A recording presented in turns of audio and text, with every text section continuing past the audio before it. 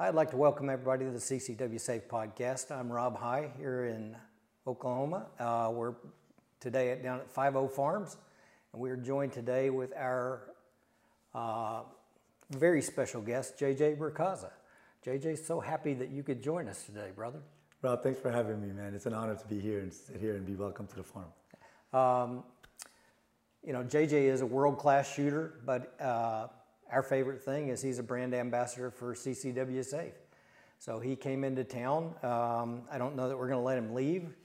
We've been dealing with temperatures from 105 to 110 for, it seems like nonstop, and JJ blows into town and we're in the 80s. So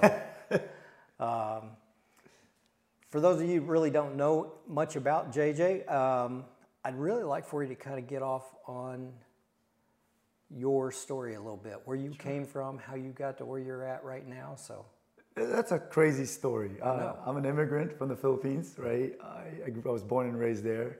Started shooting when I was 1988 out of necessity. My dad was a doctor at the time, surgeon, and there was some sort of incident that happened in the house when he came back home at around 5 o'clock in the morning, 6 in the morning from his surgery.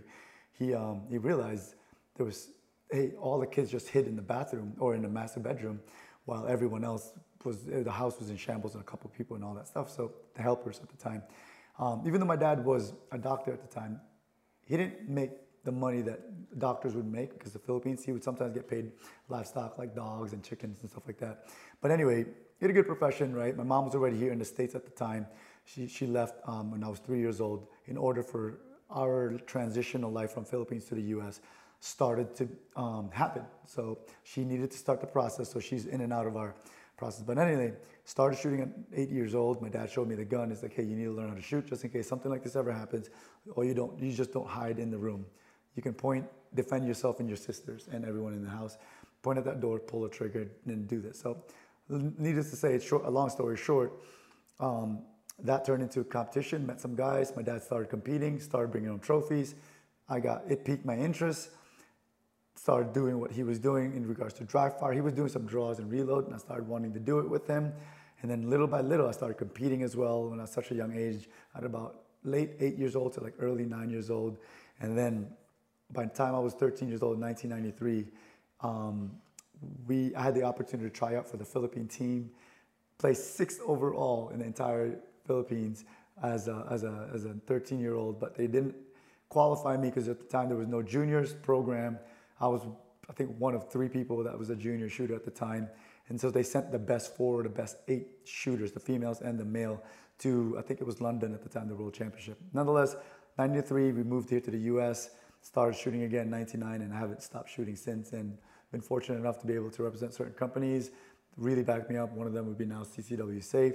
And throughout those career of about 30 years of shooting, I have won a few things. Won a few world championships, won a few national titles, and it's been an amazing career, being able to say that I've served as a law enforcement officer, federal law enforcement officer, for about 10 years, and then only to do what I always have loved to do, but figured out how to make a living out of it. So now it's literally me waking up like I'm living the dream. Every day I wake up, I feel like I'm gonna truly wake up, and the dream's gonna be over.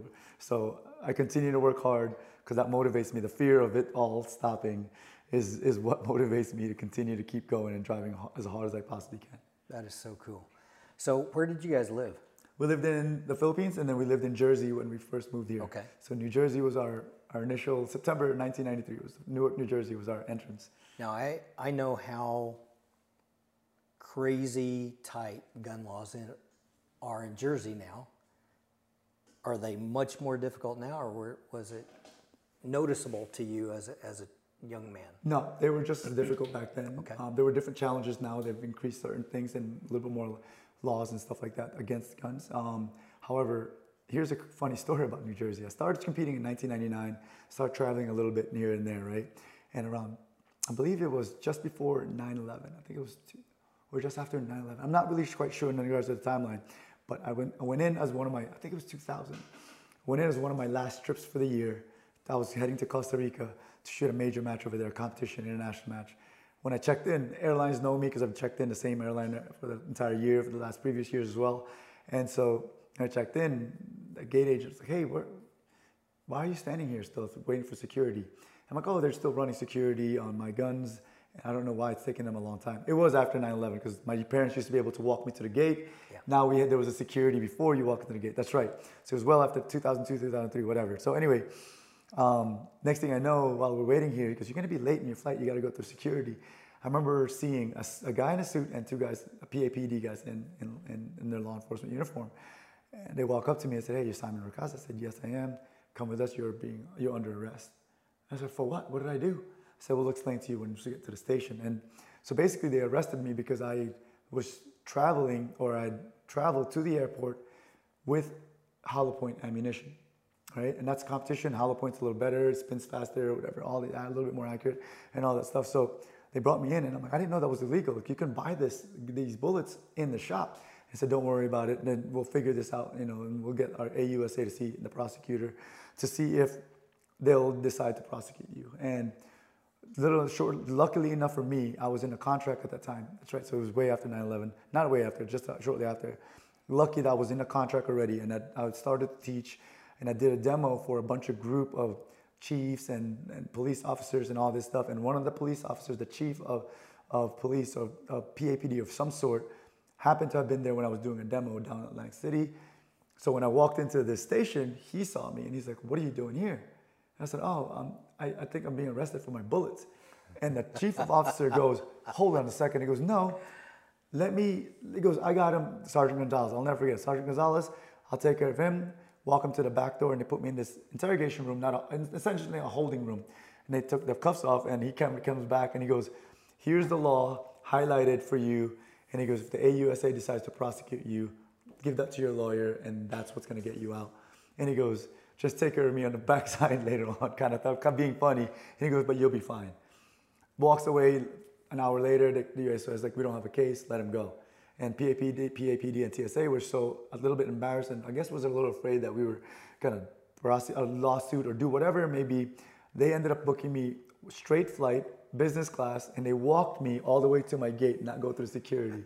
Now I remember that, being escorted all the way through. So anyway, that's why in Jersey, there was always that rule that you couldn't have high capacity mags. So I thought that was the issue. But at the time, by taking the magazine apart and the base pad and plate and all that stuff, not an assembled magazine, they weren't considered a magazine unless they were put together. They were considered parts and tools. Okay. So we were able to do that. But so we've always had these strict rules that we always had to go by and abide by throughout these years and stuff like that. So by the time 2005, 2006 coming around, I became a federal law enforcement officer. I never had to worry about that quite much, but I remember still traveling and seeing some of my fellow competitors and friends that travel with me, the stuff that they had to go through.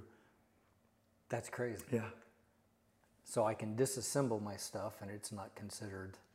At the time it wasn't. Okay. Now apparently, I think even if you owned any piece that would assemble into a high capacity mag, you would essentially get charged for something. But a lot of it is just more secondary charges, right? Like, they're not going to look at that as a primary charge. It's like if you're doing something stupid, speeding in a school zone, and they see that you have a high cap mag. I think there was an addition 3 months per jail, 3 months in jail per magazine, high capacity magazine that you had. And I had 8, so I can only it's 24 months. So you mentioned being in federal law enforcement. What is that kind of what started you on that path? How did you? Because you worked for the Marshal Service. Yeah, I worked for the Federal Air Marshal actually. Okay. And it's funny because I still feel weird saying Federal Air Marshal because for a long time it was hush hush. Yeah. No one needed to know who you needed. We all had cover stories. We had prepared our cover stories to say what we did. And so I just vaguely said DHS because DHS umbrellaed a whole bunch of different agencies. And so I said, yeah, DHS employee. I was a federal agent there. And that's it. And so what really started it all was 2000, right after 9/11, I'd won a match and I barely lost the U.S. Open Nationals. And I came back and Mike Seeklander gave me an opportunity. He's like, what are you doing now? I said, well, the computer company that I was working for, Lucent Technology at the time, it's no longer around. And I'm trying to just figure out a way to make money, go back into the computer industry. And I was working in the hospital at the time, doing some sort of troubleshooting, networking, and all that stuff. And as an IT guy, basically, for doctors. And he was like, hey, what do you think about teaching? Can you teach? And I'm like, my head going, I've never taught in my life. But I said, this is an opportunity for me. So yes, I have taught before. So Mike's like, all right, let me introduce you to a couple folks and they'll do an interview. And then from there, you might make this much money.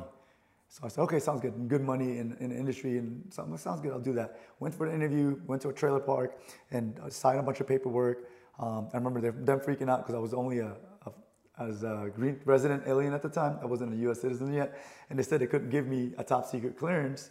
And the highest clearance they can give me is a secret clearance. So that means in this building, it was a top secret facility, I needed to be escorted everywhere. And they didn't know how that was going to work and this and that. And I couldn't see certain paperwork. But anyway, I remember walking out of that trailer and they said, is $350 for a half day, $650, $625 full day rate. Is that good with you? And I'm thinking $3.25, $6. I'm like, I don't understand. I'm like, gosh. I was like, man, that's kind of low. But I'm like, okay, I guess I'll take it. I love this job. I'll do it for free. You guys are giving me housing. Totally cool. Got my first paycheck. I realized what it was. It was $625 per day. Domestic contract, and that's when I realized, like, holy cow. And that was my first immersion training military, getting in the world of federal agencies and watching how they operated. And it was for a while there, as this Asian descent, Filipino, there was a little bit of a stigma becoming a law enforcement officer, because in the Philippines, it was one of those things that had, if you were successful as a law enforcement officer or as a politician, you either got paid or there's some sort of crooked things going on. Right. It's kind of sad, but that was like the truth, right? Everyone kind of got bought. So I was hesitant on jumping in. Year after year, they'd go, man, you'd be awesome. Jump in now while you're still young. I'm like, no, I'm making this much money. I like this contract. But young and naive, not understanding that eventually the contract will dry out and I'd have to find a real job. Yeah. But that was the first initial time when my dad started realizing that my hobby is now bringing in more money than my real job. And so he started to understand, like, okay, maybe there's something to this as long as you can keep this going. But eventually, once it started running out around 2004, 2005, Dynacorp, Triples Canopy, they were recruiting other people to go deploy. And I remember my rate just went up to 900. I was tier 3 or whatever it was. And some of my guys that were Rangers and SF guys were getting the big money, $1,200, $1,500. And I was getting 900 plus per diem. And I'm like, Dad, I'm making 900 now. He's like, you're not going. And my dad and my mom put a stop to that. So I didn't deploy, and my buddies went. And so I stayed back and I had to figure out something else. And one of the things I remember was working with a specific agency that had a lot of special forces guys that came in, locked in dudes that I truly enjoyed working with. And I said, that's something I like because it's plain clothes. I can only act when I need to act, and I don't want to be seen and stuff like that. And that's how it started. It's crazy. There's so many things to my story, but it's the weirdest thing in the world too. That's a great story. Have lived this long and short at the same time. Yeah, that's a great story. The whole post 9/11 thing. I had, I was already in law enforcement. I was traveling just outside Chicago for a big defensive tactics instructor course. You were actually traveling. And I was supposed, and Lord. And all of a sudden 9/11 happens, and I know that. And remember, they grounded everything. They shut down domestic travel. They just didn't let anything move. And then 2 days before I was supposed to fly out from my school, they opened it back up, which was a huge bonus for me because I sure didn't want to make that drive. Yes. But it was an invitation only instruction. So big deal. Yeah, Chief. He was a SEAL team guy. Lewis Hicks put the thing on. But was he development group? Part of the development group? Yeah. Okay. And he did that for the Department of Justice. And back then, they had, under the Clinton administration, they had started a thing called Police Corps. A wonderful, wonderful training program that gave really elevated training to their instructor corps. And it was something that took place only on college campuses. Holy smokes. Oklahoma had one of them. And here it was down in Ada, and it was ran by Oklahoma Highway Patrol. They were the cadre of instructors down there. But you could come in and redirect your coursework to law enforcement and get this criminal justice degree. And at the conclusion of your education, and it was a 4-year degree.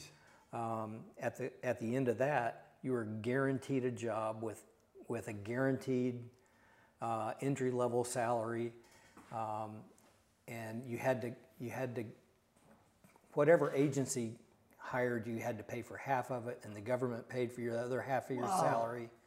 The only requirement was you had to stay for 5 years, and in that 5 years you had to work in a patrol capacity. You couldn't, branch out and be a detective or promote or do anything like that until your 5 years was up.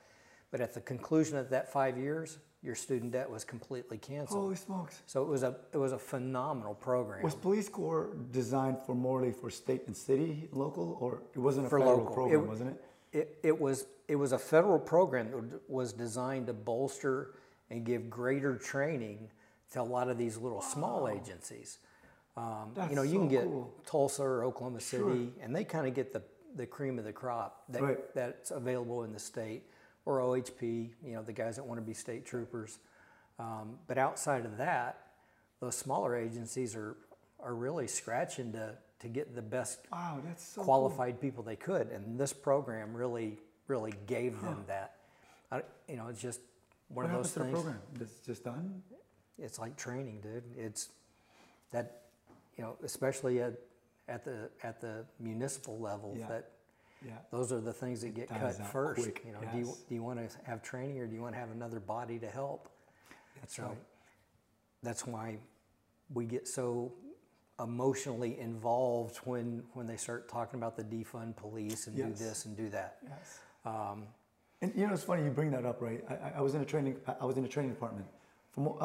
Somewhat part of my career was I was a field agent, but then I got brought in as a GBA, ground-based assignment, in a training department. And whatever happened out there, they always came back to training. Mm-hmm. Hey, why do they do this? Is this what part of your training? They looked that up, whatever. And if anything happened, it's like, all right, we don't need this, we don't need it. They don't need to shoot 200 rounds a month. They don't need to shoot, let's cut that down in budget. It was always training. So now people always say defund the police. I always took it to heart because I was like, man, I was there struggling, trying to make do with whatever 50 rounds they gave us. And watching the effects of when you do defund. 100%. You see the turnover, the whole culture changes. Yes. Yeah. I don't know. There's such a good balance that has to be struck. The best, I ran the police academy for Oklahoma City for 9 years. The best groups I had a really good mix where you'd have like a third of your guys come in from blue collar, and then a third of the ones that are coming in like straight from college. And those are the hardest ones. Yes. Because they've really never done anything in life before. Yes. And then a third of the guys coming in from military backgrounds. And because you had so much diversity to work with in there that they were really strong classes. Right. Where the college group of guys could help with the academic portion. The admin stuff. The other guys would bring them up on the physical skills and things like that. The other things that we saw were, when I was in the academy, they asked, how many guys in here have actually been in a fight? Sure. And, most of the hands go up. Now it's a totally different scene. Yeah, you might have 25% of the kids. Maybe. Yeah. And now you put them out on the streets after training, and been every single confrontation they're going to be in is an armed confrontation. Yes. We know for a fact there's at least one gun present. Yes. And that's a reality. it's hard enough to fight. And for those that have never fought over a gun, that's kind of an eye opener. Fought over anything. Right? Anything, yes. Yeah. You don't know how you're going to react, right? And that's why I had recruits that really didn't care for me, because it was one of those that as we're going through, and I didn't do it to make friends. And fortunately, I got to get a whole lot of friends out of those kids I trained. Yes. But I let them know on day one, nobody's walking out of here without me punching you in the face. I have to know how you react to that. And, it's kind of a mental game for them at the front end, because all of a sudden, this little guy's sitting here running his mouth like he's going to punch me in the face. And I really am. We're going to do it. We're going to find out. Yeah, but when we get to defensive tactics, we're going to spar and we're going to roll and we're going to learn. You're in my world now. Yes. Yeah, the cool thing about that is that in my academy, I was able to work in the academy as well.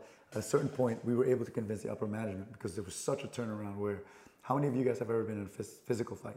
For whatever reason, whether you were drunk, for whatever, you were just protecting yourself, whatever it may be, and the hands started getting less and less. And the experience behind it, so the reasoning, the articulation we went with was, we can't let them go out there and their first fight is saving someone else's life because we were working Yes. on planes and fighting these terrorists that are hardened and been all they've done is completely been desensitized. So we had a part in our physical defensive tactics training with mission training and stuff like that, where they're going to get nailed hard, and we see how would they react with a shock knife, an instructor going pouncing on you and stuff like that. And you saw some really interesting stuff. Yeah.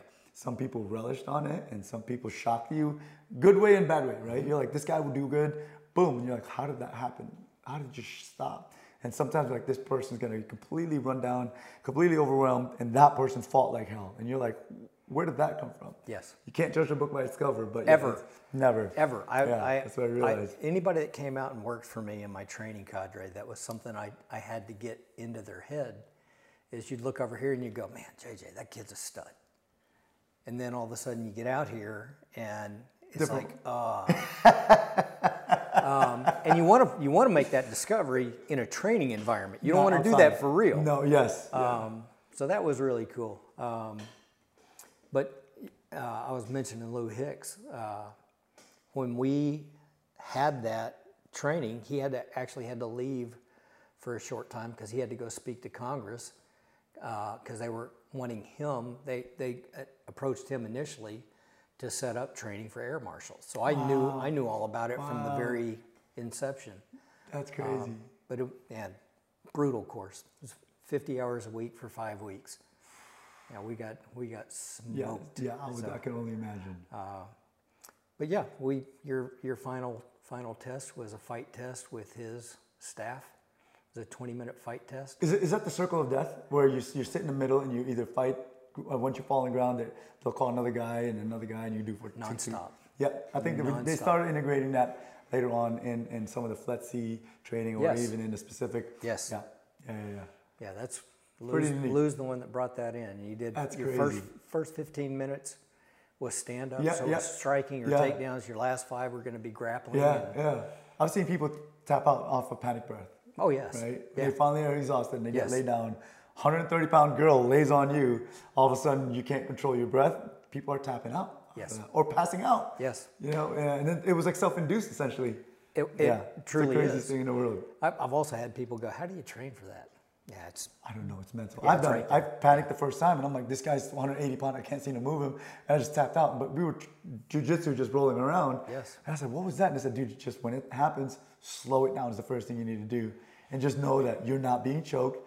You're just trying to get breath. You're trying to panic almost essentially, right? You're trying to catch the message. Slow it down. Breathe in, breathe out, and just understand where you're at and be present. Yeah, one of the questions, and we get questions all the time from our members, is the preparation stuff. And for me, there's as much in the mental aspect of that preparation as there is in the throwing bullets downrange. Part of my training stuff is I've got a CERT gun that is an exact replica of my carry gun, and I have an airsoft gun, same weight, same everything else, exact same weight as my carry stuff. So I can do things inside my house with a non-functioning gun, with a firearm prop. It's a training aid. But what are some of the things that you would say, if I was going to have an opportunity to speak to our members, these are things I might do to build and improve that can get me there quicker than just with no pre-planned thing for, just hopping out on the range and wasting a bunch of ammo. So with that question, I'm going to always use me as an example and in my experiences throughout. So the biggest thing I noticed when I was going through the academy was how big a difference it was amongst other guys that were just fresh off the gun, that would go out to the range plinking, versus some of the guys that would dry fire versus a guy like me who professionally dry fired for a living. Like, it wasn't professional, it was just something that I did. I felt like I had to do. And so whenever there was tactics involved, there were scenarios, the last thing I had to think about was how to get my gun out, how to manipulate it, how to not muzzle my partner, how to move with it if it malfunctioned. I was more ingrained into observing the scenario as it was popping off. And instructors always commented on how it was easy and fairly quick for a new guy like me that never did tactics to pick those things up. And what I started to notice was like, let me pay attention to who struggles. It was the guys that didn't even do any kind of training at all. And they would just say, oh, I've shot before, but not trained and whatsoever. So I started even going deeper into that. And I started to realize that if their manipulation or the ability to manipulate the gun and are comfortable with racking the slide, seeing the sights, reloading, pulling the trigger correctly, if they couldn't even do the basic of just manipulating the gun, look like at least the way they look like on TV or look like a competition shooter or a guy that's a special forces guy, that was the key thing that would break the mold to, or that would enhance or highlight their inability to perform when now they're under stress. Now they're dropping the gun, they're fumbling this. Now their covert draw is no longer so covert. Now they're sticking their elbows out and now they're throwing rounds everywhere, shooting different partners, shooting everything. So my suggestion is if you can dry fire, draw your gun a couple times, not even long, just focus on drawing it once or twice, whether it's a blue gun or a cert gun or a purely empty gun, do a couple of reps every other day, maybe not even long, 2-3 minutes, just do those reps. By doing that movement alone, in a month, in a year, it's like that 1 degree of separation. You do 1 little degree of separation to yourself first for your former self or somebody else that doesn't dry fire. And let's just say you dry fire, you just do the draws, not even reload. Eventually in a year, you'll have a pretty significant change in what you were to where you are now. All it is just doing that movement. And I always say to my guys right now when I teach like advanced shooters, I said the route to GM, the Grandmaster in competition, that's the highest level you can achieve. The route to Grandmaster is fairly simple. There's 2 things. You need to learn how to look like a Grandmaster when you're shooting and moving the gun. And you need to make it sound like you're shooting like a Grandmaster, meaning the gun goes bang. So manipulation, really good. Shooting, really fast, not necessarily be accurate. If you can do those things, you're 90% of the way to becoming Grandmaster because all of this has become second nature. Now pulling the trigger is also second nature, pulling it fast. Now we just need to understand and break down the chaotic mess that's happening in front of us and make sure that that's no longer chaotic and that's now something that we can process. Learning how to drive at 150 miles an hour as opposed to cruising at 55 miles an hour. That's where I want to operate at. And then when things do happen, the scenario, real life stuff, you're not going to go at your cruise control 50 miles an hour. You're going to go as fast as you possibly can. But if you've never pushed yourself beyond how quick you can draw, how fast you can shoot, you're going to try to do it the first time on the scenario when your life depends on it or on a scenario in front of all your peers. That's going to be a tough thing. And I always also have the saying, weird things happens when you do things really fast. Like driving, shooting, whatever it may be. You draw and then all of a sudden the mags fall. That's never happened to most people before because they've never pushed themselves to that failure point. Yep. I want to establish and find out where my failure points are in training, like you said before, and not when it's finally happening. So that was always one of my biggest advantages. So whatever tactics school I've ever been sent to, whatever movement school I've ever been sent to, shooting school, the shooting and the manipulation of the gun was something that I had a huge advantage over everyone. I may not be the best shooter, but I knew I could manipulate the gun better than most because of my drive. Whether it's true or not, I believed it within myself because I knew I did this more than most.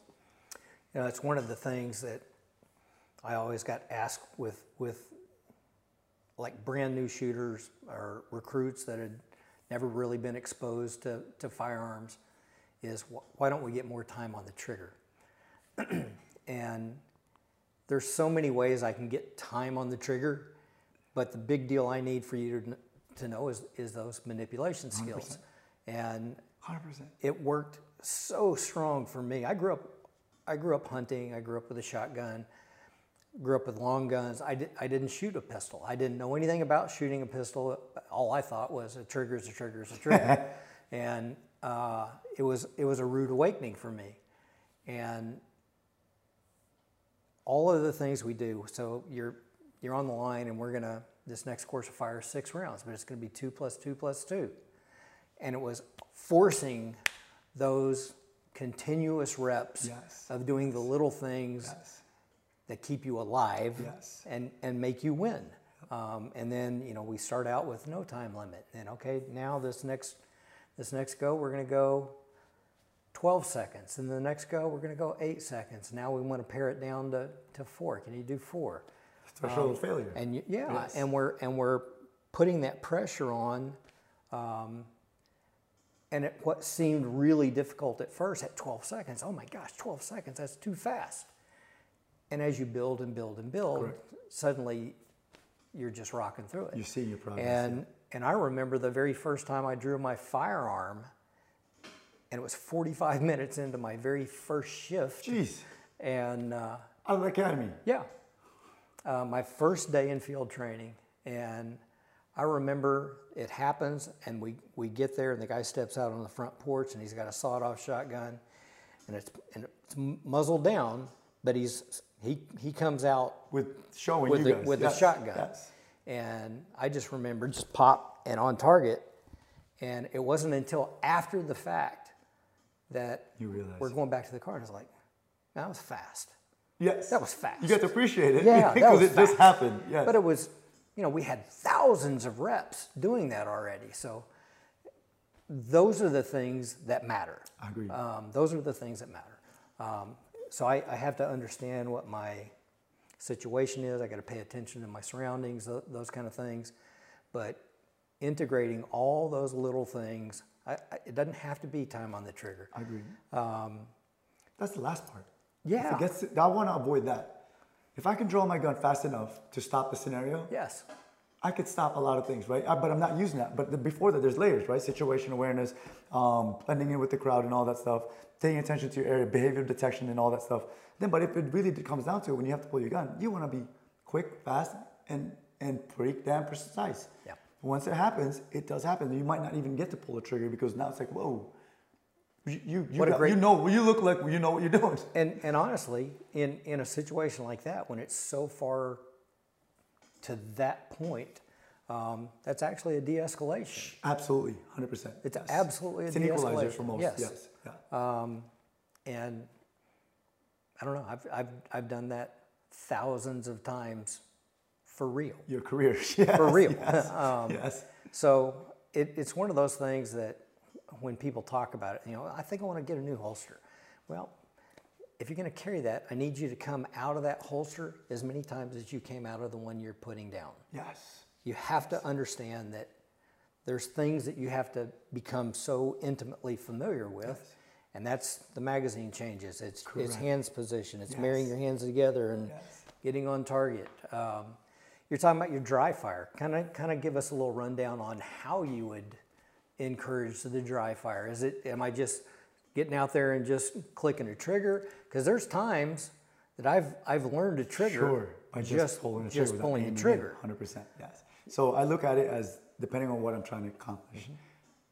More for me now, I don't really look at the subtask hyper-focus drills, but in the beginning, my dad literally told me, rack the slide, feel the wall, break the shot. Rack the slide, feel the wall, break the shot. Learn that connection between your finger movement to the wall before you break the shot.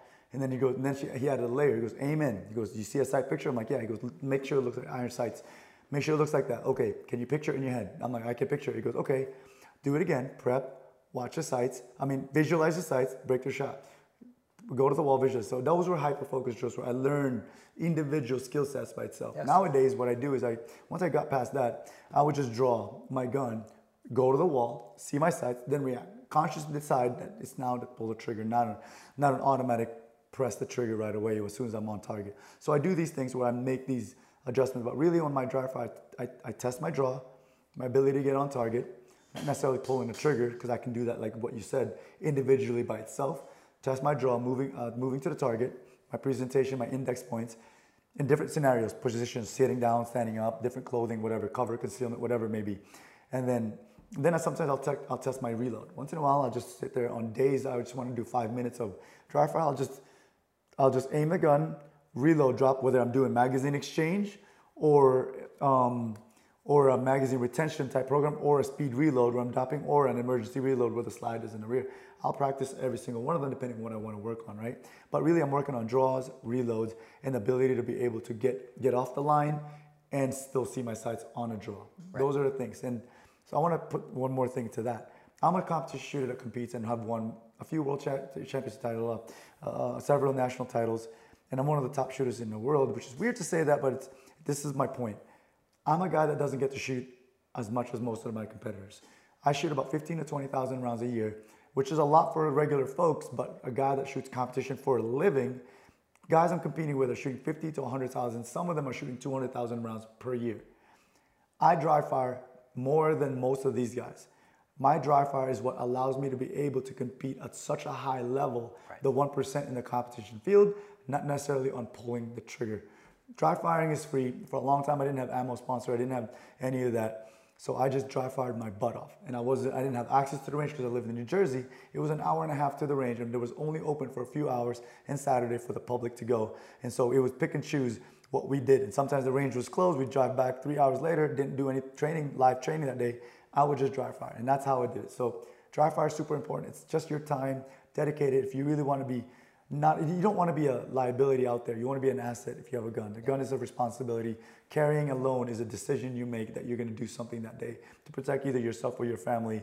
That is a burden. As a law enforcement officer, yourself and me that was our job, was to carry. And I remember just at certain points in time, I'm like, this is just getting a pain in the butt to actually rig up and gear and make sure that I'm not printing and all that stuff. And then at certain 16 hours into the shift, little points that you didn't think about is now uncomfortable. Now certain things are numb and you're sitting there going, I don't know if I got so much more. And then to do that again the next day, the next day, the next day. Yeah. So as a concealed carry, CCW, your responsibility to carry is obviously for that, right? You're gonna have to do it. It's a decision that you made. You're gonna go out there, be an asset, don't be a liability.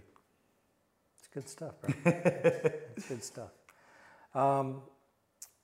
What is next up for you? Where are you headed? This year's a big year. I have 4 national titles that I'm going for. I have a Pan American Championship that I'm going for. And at the end of the year, to cap the year off, win the World Championship. That kid. The World Championship only happens once every 3 years, but this has been the last 5 years because it's been canceled. So we haven't had a World Shoot since 2017. So 2021, very hungry to get that title. Where's it at? It's going to be in Thailand. So we're traveling all the way, 2,000 competitors traveling over there. The best of the best in each country is going. I think over 90-something countries are going to represent theirs. And I have the distinct opportunity to be able to represent, and have been representing the Team USA in the gold team. So we've won the gold. We want to bring it back home. That is so cool. Both team and individual. That's such a neat opportunity to be able to do that and actually represent that flag. I got goosebumps. Yes. Yeah, I've had the opportunity to compete internationally, and just you represent more than you. Yes, yeah, it's bigger than you. It's way bigger than you. So. And there was one time in 2018 where we were shooting the Southeast Pan American Asian competition, and the U.S. team was there. And I remember walking up there, and the team captain, not the team captain, team manager, looks at me and said, "JJ, you'd be perfect for this flag to hold it. Would you want to hold it?" I'm like, "Yeah, I don't want the flag barrier. I would love to hold it." Yeah. I remember just holding it, just kind of being funny, holding it, going, this means something. Yes. As soon as they called USA, oof, I raised as high as I could. And I remember thinking, the process of us getting here, right? And that's what hit me, was that it took us a long time to get here, and now I'm able to represent US to the best of my ability for something that I just became good at because I wanted to keep doing it. And I remember thinking, I was like, man, I think I'm making my family proud. Not only my family, my department I represent proud, the people I'm with proud of what I've done and what I can do in this country. And that was one of those things that's like, I have a responsibility to become good at what I do so I can share it and pass the knowledge on to everyone else. Because I want everyone to experience this moment. That was absolutely an unreal moment for me. And that's why it really touches me, because that moment in time, I still have a picture of it on my phone where I raised that flag as high as I possibly could. I'm proud to be Filipino. But America gave me the opportunity that I'm able to do and live the life that I live now. That is so cool. Yes, that's why I carry the flag both ways. I got the American flag in front. I got the Philippines pride sun in the back. That's very cool. JJ, I've had the opportunity through the course of my law enforcement career to train with some of the best guys in the world, especially for our country. Sure. So I've trained with really high level law enforcement guys, really high level military guys, and I know that you've had the opportunity to train those guys. What would you see or say are some of the things that you've seen that kind of are points of emphasis for those guys as far as dialing them in and where they become even better than they were before. But and we're talking tier 1 guys, the guys that are really in the heat of battle. They're tip of the spear guys. What are the things that seem to be focal points for them in their training? So yeah, that's also an odd thing, right? Just straight up competition shooter throughout my life, and now I get hired to train the most elite of our forces and be able to help them out, essentially. And it's a weird thing because those are our heroes and those are guys. And to be in that position, it's humbling to say the least, intimidating next, to be able to stand in front of them and go, oh, what else do you want from me? You guys have been trained by everyone else and you guys are highly trained and skilled. Two things stand out to me. And every time I've ever trained a very highly level unit, it's either, there's two things. They're very emotionless and they want to do right. So the first thing I want to talk about is emotions. So when we're out there doing drills and doing these things, a lot of them are very much even-keeled, whether they're doing bad or whether they're doing good. They're not adding or subtracting to the event of the situation. When they blast a drill, they go, okay, cool, what's next? What can we learn next? And they don't get excited a lot. I'm a very excitable guy, so I show a lot of excitement and emotions. And these guys just go, okay, cool, that was good. We're able to do that. What's next? They move on. They want to do right. I'm brought in as a performance guy to showcase what's possible out there. What's the next best thing? With regards to movement, can they still be better than what they are? Since they're already the best in their field, bring in a professional shooter and see what this guy does. Mine happens to be movement and some shoot and high-speed marksmanship, so I'm brought in for performance sides. Motivates them and see that there's a capability, there's a little bit more for them to learn, right? So once I'm brought in, I show them, literally it's just the efficient application of the fundamentals. And that's what I've seen they grasp toward the most efficient way of applying the fundamentals, but it's still the fundamentals. They're not looking for the sexy Hondo roll, running, gunning with one hand. They're looking for how to do what you can do 9 out of 10 times at speed when no one else can do it. And that's what they're looking for. And it is the coolest thing to do because they will rep it out 1,000 times, shoot 1,000 rounds in 5-10 minutes just to want to do right. They want to do it right and get it right before they walk it out there. And then these are things that I've learned within 15, 20 years of my career. Some of these guys are trying to learn it within an hour, within 3 hours, within that week. Mm-hmm. And it's impressive to see the difference between Monday to where they're at on Friday, or depending on who I'm working with. So that's always been an amazing thing. And the higher level, more secret they are, the more progress that you see in regards to change, and the more they want to do in regards to the fundamentals and do it right. It's the craziest thing. So two things: it's really the emotionless or the lack thereof, and the want to do right. Yeah. You have any takeaways for us today? No. Really, to me, is that being a part of a different company and to represent with you guys, CCW, allowed for me to open my eyes that I was reliant on Fliola, where if there's anything happened, we had chief of council that backed us up, yeah. Right? And sometimes they didn't really back you up. Sometimes they were like, hey, you jacked up, you're on your own, get your own. And then I remember someone had to deal with that in my field. I said, that'd never be me, right? What are the chances? And the chances are nowadays, the culture, the environment, whatever it may be, it's kind of getting hot and heavy out there. And so if you're a concealed carry, you have a responsibility not only to protect yourself, your family, and even if you do happen to protect yourself, you have to protect yourself outside of the gun, beyond the gun, and that's what CCW brings in. And that's from what you guys have done out there to be able to be the only company to bring from murder to acquittal. That's such a big thing to be able to experience that and to show that the member that you guys protected and defended only paid his annual membership fee, didn't pay any more extra, and stuff, which is pretty neat, right? And you guys are experts, you guys have offered so much more. So yeah, that's one big takeaway that I want to bring up. A lot of people don't talk about that, and it's just, I think that I'm proud to be able to be part of this company, and I'm proud to be able to be one of the ambassadors, and whatever I can do to be able to promote it to the best of my ability, I will. That's awesome. Yeah. I'd like to thank everybody for tuning in today.